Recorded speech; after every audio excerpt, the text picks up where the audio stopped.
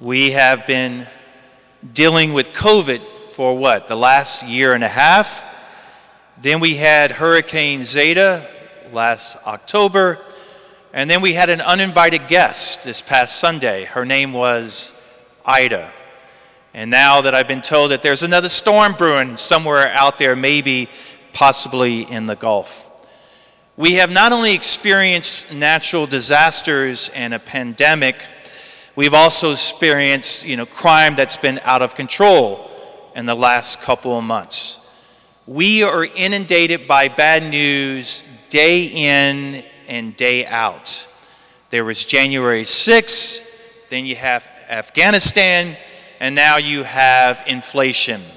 Unfortunately, bad news is what makes the news. Technology has been made the news available 24 hours a day, 7 days a week. We all have TVs, we have iPhones, we have radios, and we have computers.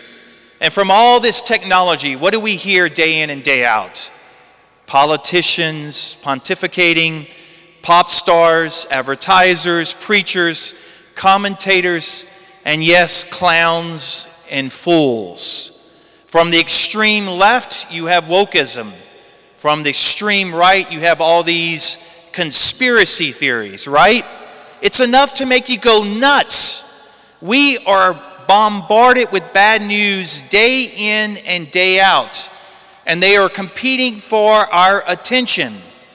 No wonder it is hard to hear God's word. We are like the deaf man in today's gospel. It's hard to hear God. So why is it so important to hear God's word? Let me tell you why. Because God's message is one of hope. In fact, it is the only hope we have. Yes, the world seems to be falling apart. Yes, the world seems hopeless and bad. But you know what God is saying to you and me?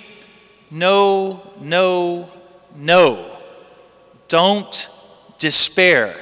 In fact, your whole life should be filled with hope. Why? Because I, God, that's what he's saying to you, have given you a glimpse of the future. You know what creation looks like.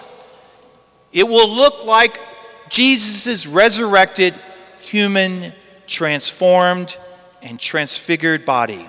That's what creation will look like one day. Listen to Romans chapter 8. In fact, it's one of my favorite scripture passages. We know the whole creation has been groaning in travail together until now.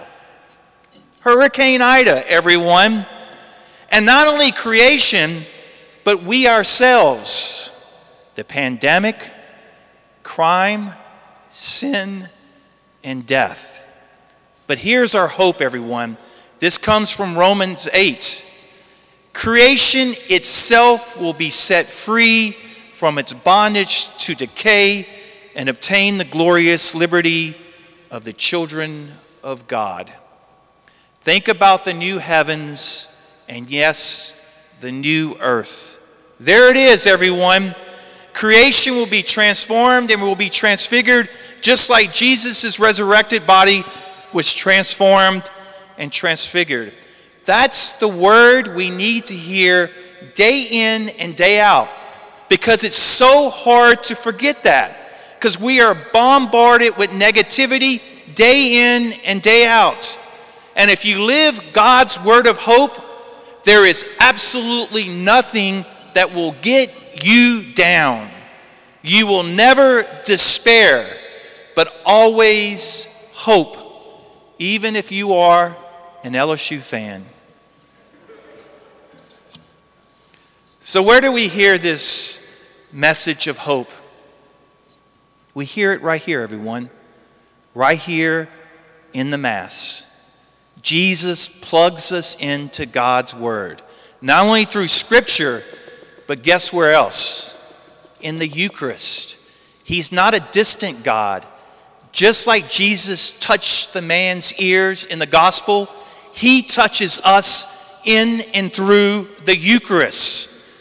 And once you're plugged into God's word, nothing, and I mean nothing, seems hopeless.